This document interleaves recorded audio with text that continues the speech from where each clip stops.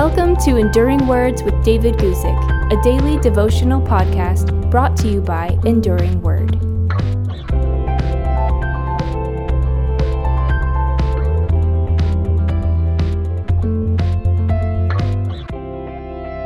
Today, let's talk about the apostle who came straight out of Damascus. You'll see what I mean when I read to you from Acts chapter 9, starting at verse 23, where we read, "Now after many days were past, the Jews plotted to kill him. But their plot became known to Saul, and they watched the gates day and night to kill him. Then the disciples took him by night and let him down through the wall in a large basket." Saul of Tarsus, who is more commonly known by his Roman name Paul, was radically changed by Jesus Christ when Jesus revealed himself to Saul on the road to Damascus. The changes were dramatic, but they were not all pleasant or exciting. Some of them were humbling. That's what we read about here in Acts chapter 9, verses 23 through 25. The many days mentioned were indeed many days, probably a period of about 3 years, in which Paul also spent time in obscurity, out of the spotlight, in Arabia. After the time in Arabia, he came back to Damascus. All this is described in Galatians chapter 1. Now, in this period of time, the Jews plotted to kill him. This essentially began the many things he must suffer for my name's sake that the Lord spoke of in Acts chapter 9, verse 16. Saul went to Damascus as a persecutor, but he left that city as someone who was being persecuted.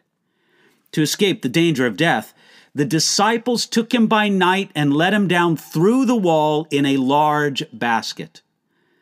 Paul made an interesting reference to this event in 2 Corinthians chapter 11, verses 32 and 33. He wrote this, "In Damascus, I was let down in a basket through a window." Paul wrote about this in 2 Corinthians 11 to describe one of his first real perils or hardships that he faced for Jesus' sake. Some 20 years after his escape from Damascus, Paul remembered the basket event as his apprenticeship in persecution.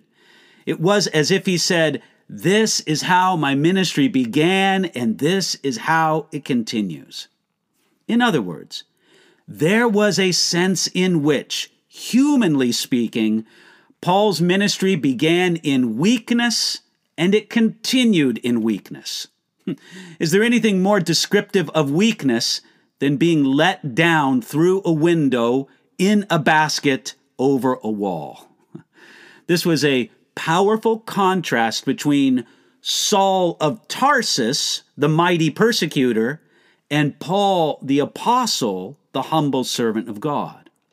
Saul of Tarsus traveled to Damascus full of man's power and authority directed against God's people. Paul the apostle escaped Damascus humbly by hiding in a basket.